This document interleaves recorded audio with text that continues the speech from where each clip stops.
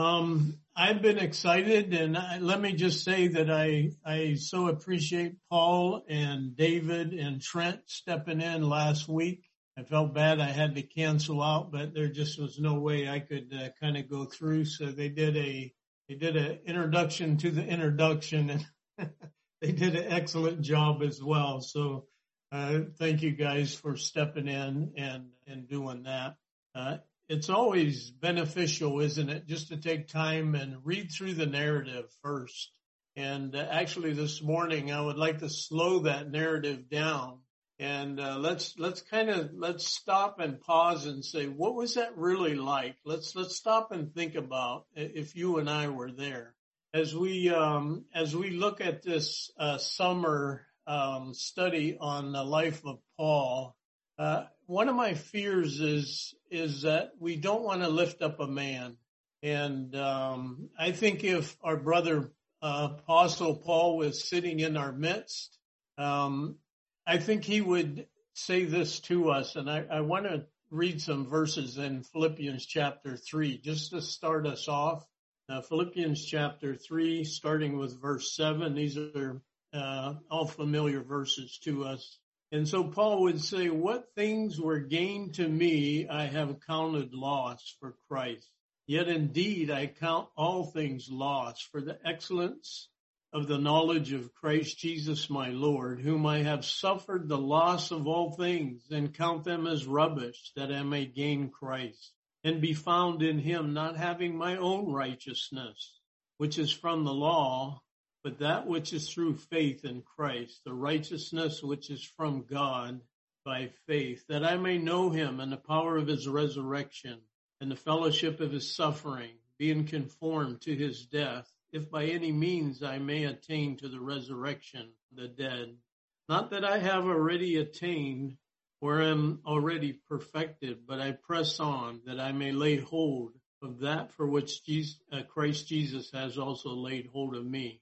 Brethren, I do not count myself to have apprehended, but one thing I do, forgetting those things which are behind and reaching forward to those things which are ahead, I press toward the goal and the prize of the upward call of God in Christ Jesus.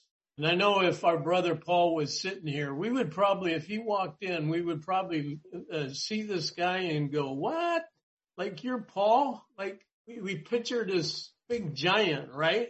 And we're going to see that, you know what, God just used a common, a man, and he definitely prepared a man for his message. But, you know, by no means do we want to lift up a man during this study. And as I thought about what we can learn, as I look at in the number of months here, I've been looking at the life of Paul, I think it really encourages me to see how God uses a life that's submitted to him for his glory. And as you and I just kind of delve into Paul's life, and we recognize that, you know what, Paul was living life on life. He was going through life just as you and I have to day by day.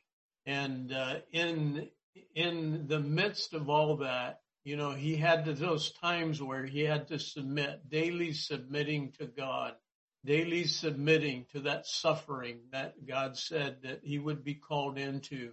And you and I get to look at that. We get to look into the life of Paul. Following the life of Paul and the mystery revealed to him helps us to understand how Christ started the church. And though we're not really going to go through and look at ecclesiology through the book of Acts, we see that, you know, Christ was committed to his church. And I think it's really important for you and I to understand that everything up into chapter 9 of Acts, everything was Jewish. And it's sometimes hard for us to comprehend, you know, the whole transition that was taking place there and the massive shift that needed to take place for, you know, Judaism to really understand who this Christ was, and this whole introduction of this dispensation of the church that Christ was ushering in, and how he selected a man, Paul, for his choosing, a person that you and I would say, no way under the sun it could be somebody like Paul. And yet that was the person that God chose. And I think we'll be inspired by the faithfulness of Paul, his zeal, as we'll find out. We'll gain an understanding of when and where Paul wrote his different letters and, the context of some of that. And I think that'll better help us to understand, the New Testament letters that we wrote. I'm going to try to share my screen here. Can you see that okay? Let me go here. Okay. I'm not sure if you're hearing or what you're seeing, but I'm going to go anticipating that you are. And this will be the lessons as we have them laid out this summer. If there are sessions that still need to be covered, I'd encourage you just to get with one of the elders and they can help you. And so I actually have a big, kind of a chart of the life of Paul. Of course, you can't see much there, and that wasn't my intent. But I have printed it out, and I'll pass it to David, and it's about 9 feet long. You could post it somewhere in the chapel. So as we work through, on the chart, you'll see I made some attempts at putting just some dates down, and we could have a lot of discussion regarding the dates, but after all the studying, I tried to kind of pick in the middle, and so you'll see that we're starting the life of Saul about 5 AD. And, we'll look at the different aspects, but as those different teachers that are teaching on the life of Paul, they can choose to select this chart. It'll walk us right on through. We'll get into, different maps. We'll get into the different 3 different missionary journeys. I think even next week, Dan may be talking about the council in chapter 14, 15. We'll take a look at those. We have the second missionary journey. Those will be broken down into specific sections because there's quite a bit to cover.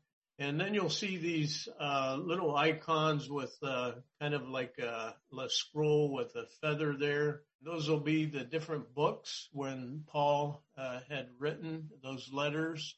You have the third missionary journey. You have the different visits at Corinth, the councils, the arrest, and up into the end of his life, his couple years of release, and his letters to Timothy and Titus, which we know to be his last letters. And so we'll walk through all that whole journey with Paul.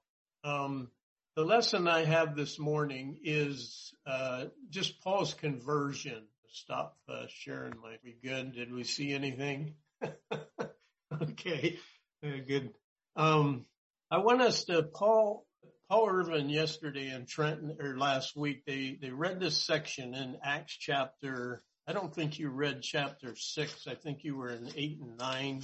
But I want us to go to the first introduction that we see of the Apostle Paul, and that would be in Acts chapter, actually what I believe would be Acts chapter 6. And, of course, we have the story of Stephen, and we know that the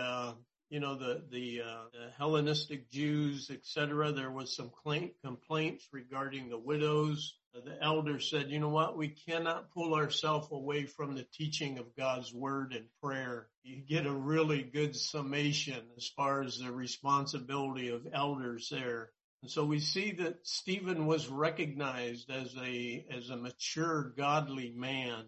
And Stephen was out speaking. And in verse 9, 8 and 9 of Acts chapter 6, it says, and Stephen, full of faith and power, did great wonders and signs among the people. Then there were some from what is called the synagogue of freedmen, the Syrians, the Alexandrians, and those from Cilicia, in Asia disputing with Stephen. Now, the reason I want us to slow down that narrative is because these would have been areas where Paul would have been in these synagogues. And if we think of Paul as a young man, we know that he was tutored under Gamaliel. You could see this young guy, extremely educated, high class, as we're going to see. And here's this Stephen going around speaking in these synagogues. So I want you to picture a young person, a young man, full of zeal, and I want you to picture a not being able to refute the wisdom of Stephen, because that's what it says. It says, and they were not able to resist the wisdom and the spirit by which he spoke. So I think you can see the anger, the passion that would have been. I can see it. I've been with young guys that, they're starting their theological journey and they're so eager to jump into a debate, right? And they're going to prove their point. But yet here it says, because of the Holy Spirit and the wisdom that Stephen had, that, you know what? I believe even as Paul was there, he didn't have any talk. There wasn't anything he could do to refute this guy. And, how it must have cut him, how it must have hurt his pride. He had all this education, and he even says, and we're going to look at the record of how he could debate with the greatest of them, but yet not in this case, because the Holy Spirit was doing the work. You know what tremendous hope you and I have as we hold this incredible message, the gospel, and where Christ says, listen, you guys, when I send you out, don't be worried. The Holy Spirit will guide you. He'll give you the things that you need to say. And, we see this as an example in Stephen's life. But again, as we slow the narrative down and say, hey, let's consider that. Consider what was taking place there. How at this point, how vicious Paul had become. And, his reputation went before him. People didn't want to be by him. They feared him. And he had the letter, as we know, from the priest, and he was moving up towards Damascus. And he was going with an intent to grab the Jews up there that were following Christ and bring them back to Jerusalem. And then I want us to slow the narrative down a little bit about the stoning. And because I think we miss the impact that stoning would have had on any one of us. If any one of us that would witness a capital punishment where someone's losing their life, we know that would have a tremendous impact on us, right? And I think with the narrative, it's really hard to determine. Did Paul actually pick up stones and throw them? I personally feel like he didn't. The culture, the tradition of those days where he was accused of blasphemy, and they had their witnesses to accuse him. And those witnesses would have been the ones responsible to grab Stephen, and it said that he drug him out of this city. And typically in a stoning, they would actually handcuff the victim, and then they would throw them over like a 10 or 12 foot cliff if there was one available. In Jerusalem, there would have been, because this was something that took place more often. And they would have thrown Stephen's body over there, and Saul would have been a witness to that. And so here he knew that this young man that he could not refute, and Stephen so clearly laid out who Christ was, and all through the Jewish history. And all the scholars sat there and nobody could refute him. So in their anger, they grab Stephen, pull him out. They throw his body over this cliff. And then the method of stoning would have been that those again, that picked up big stones, not little ones, but bigger ones. And they would have cast them down on Stephen's body. And we know that Saul was there. And those that needed to shed their clothes to do the killing of Stephen, they would have taken their robes off and set it by Saul. And we know all those stories. You can't get away from the impact. And then the testimony of Stephen, again, witnessing, there I see Christ sitting at the right hand of God. Saul would have witnessed all these things. So let's talk a little bit about what do we know of Paul before salvation. And if we were only to read Acts chapter 9 and 10 and gain a whole lot, we gain little bits and pieces. However, we have a record of, even Paul giving his own testimony. There's a record in Philippians. There's a record in Galatians. There's a record in Corinthians. All these different letters that he wrote, we're able to extract that information.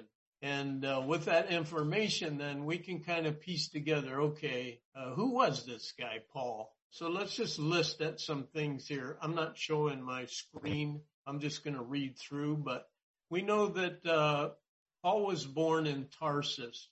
Now, this is really important because Tarsus was a city that did not have to pay taxes. And the landowners and the people there, citizens of Rome, and that is extremely important. And it gives them a lot of privileges. One of the greatest privileges that they had, of course, was they didn't have to pay taxes. I mean, imagine that, right? Imagine you going home and you're not having to pay any property tax. Nothing on your house, no kind of sales tax, and the privilege that they would have had, the class of education that they would have been privy to. And in the judicial system, they could require what court that they wanted. In the court for the higher class, you were assumed innocent and not guilty as compared to the lower kind of caste court where you were actually viewed as guilty and you just kind of went through the process. And you and I know as we read through the account in Acts that there was times when the Apostle Paul, he pulled that trump card out, didn't he? He said, is it lawful for you guys to beat a Roman citizen? And I tell you, the guards were shook because they knew that was in a serious violation of the law. And so Paul had clout. Paul had a social standing. He had a very high education. He states that he was circumcised on the 8th day. He was a Hebrew of Hebrew. He was a Pharisee like his father. And we'll talk a little bit about that. He calls himself of the people of Israel. He identifies with the tribe of Benjamin. His name's Saul. Saul being his Hebrew name and Paul being his Roman name. At his conversion, he did not he didn't receive a new name. He just started using Paul. He says that with respect to the law, he was faultless. And he doesn't say that he was sinless, but he says he was faultless. And, I think of Nicodemus in John chapter, 3? And where you have Nicodemus was the very best that the law could mean. Nicodemus would be another one that would say, you know what, as far as keeping of the law, I'm faultless. And so Paul, given his own testimony, and with integrity, I believe with integrity of heart, Paul said, you know what, I'm faultless. When it comes to keeping of the law, guys, I'm it. And so he was a prime example of what a righteous Jew would look like. We already talked about that he was educated by a respected rabbi named Acts 22. His zeal, he says, was unmatched. And he hated the followers of the way or of Jesus. And his, Paul was well known as a persecutor of Christian cause. And they feared him, responsible for many people being thrown into jail, and some actually. And so all this, it helps us to understand, again, who Paul was. So I want to talk about this. We're going to talk some of the terms that we're going to see them mentioned frequently in the book of Acts. And I want to talk a little bit about a Pharisee. Like, who was a Pharisee?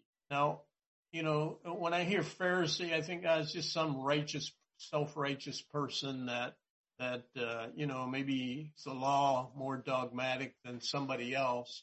But the Pharisees actually rose to prominence in what scholars called the Second Temple period. And you'll remember the Babylonians destroyed the temple in 587 BC. And the time after the Jews returned from the exile is known as the Second Temple period. And what had happened during that time was that the Gentiles were constantly encroaching upon the Jewish people, their customs and their religion. And so the Pharisees came up within that group, and they set out to preserve the Jews from this perceived threat. And so when you think of a Pharisee who Paul says that he was a Pharisee, they were very zealous for the law of Moses, and they saw themselves as a guardian of actually oral traditions. And this is really important, because what they did was they interpreted the law of Moses. And so there was a lot of authority that the Pharisees had. I'll give you an example. Everybody knew that you couldn't work on the Sabbath, but then they were like, okay, we don't understand like what is work and what is not work. So how far can we walk on the Sabbath? Like, when would we violate the Sabbath and work? And so what they came up with was 2,000 steps. If you walk over 2,000 steps, then you violated the Sabbath. Now, how did they arrive at that? Well, you remember the Ark of the Covenant, when the priest took the Ark of the Covenant out, what did God tell them? Stay 2,000 steps between. So see, subjectively, they just pulled 2,000 out. It's about two-thirds of 2,000 cubits is about 2/3 of a mile. And so they wrote that down. It became oral tradition. It had to be kept. And if you walked more than 2/3 of a mile, then you violated the Sabbath. And so this is what the Pharisees did. They constantly were interpreting. So the list go on and on and on and on and on. And so this is what Paul had dedicated his life to, was the oral traditions. And this is what the Pharisees were all about. Let me talk a little bit more about the Pharisees. That, it actually means that they were separatists. And so they saw themselves as holier. They saw themselves as the authorities of interpreting the law of Moses. The Pharisees could be the chief priests, they could be scribes, they could be elders. And actually there were around 6,000 of them. Strict obedience and observance to the ceremonial rules to the law and the oral law. Taught total avoidance of Gentiles. And it's interesting that God would call somebody like Paul to give the gospel to the Gentile. Another important point that as we talk about the Pharisees, Sadducees, scribes, and the Sanhedrin is that the relationship with Rome, the Pharisees did not like Rome. They did not like having Gentiles rule over them, and and they did look forward to the promise of a coming king, but of course they rejected the Messiah. And another thing that we're going to here and is about the Sadducees. So who were the Sadducees? And this name is actually derived from a high priest in Solomon's time. And it had their focus, while the Pharisees focused a lot more on the synagogues, the Sadducees focused more in the temple. And so it was a lesser party in number, but they held on to old power. And, the Sadducees were very, very interested in holding power was important to them. And so they compromised much with the Roman Empire. At times it was the Roman Empire that set the priest in these positions, the priests and the kings. They were basically just puppets to control. And so we also know that the Sadducees would not accept the resurrection. And so when we hear of Sadducees and we see the tension, the point I want to bring up was, even within Judaism, there was a lot of tension between these different factions. Then you hear of the scribes. The scribes were not just those that recorded, but they could be lawyers. They were teachers. They could come from a lot of different backgrounds. And they preached in the synagogues, in the temples. A lot of times students would be at their feet. And they did not appreciate that Rome could actually overthrow their decisions. So again, while people put up with Rome, they did not like it. And then, of course, the last one that we hear about is the Sanhedrin. And, of course, this was a Jewish Senate.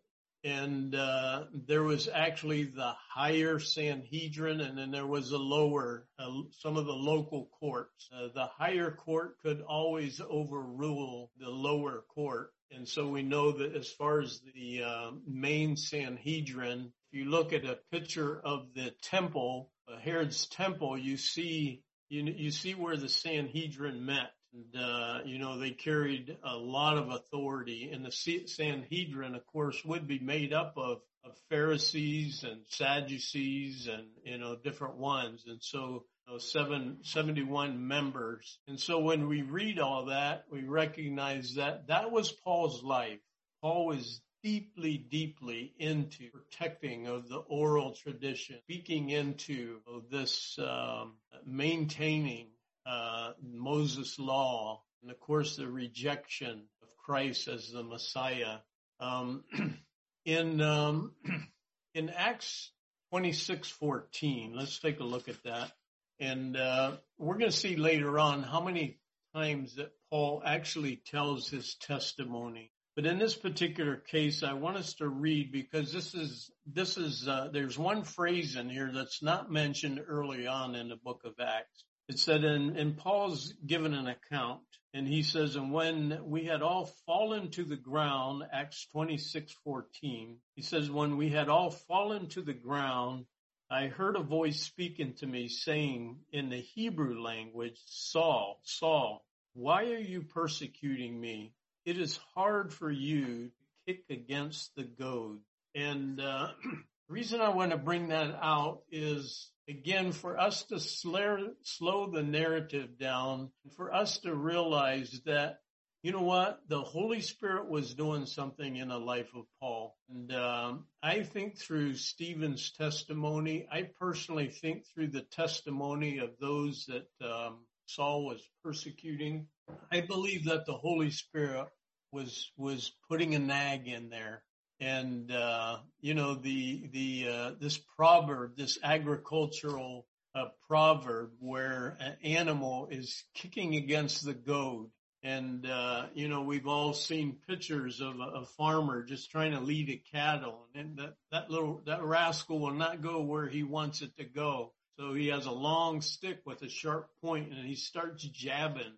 And sometimes that animal will just rebel and kick hard against it. And of course, it does more damage to itself. And the Lord's saying, Saul, why are you persecuted? It's hard for you. Just that aggressive, kind of defiant temperament. And, I want us to go to Romans chapter 10, and let's read some verses there. We'll be familiar with these, but it helps us to understand the state of Paul. Romans 10:1. It says, brethren, my heart desires and prays to God for Israel is that they may be saved, for I bear them witness that they have a zeal for God, but not according to knowledge. For they, being ignorant of God's righteousness and seeking to establish their own righteousness, have not submitted, is that kicking against.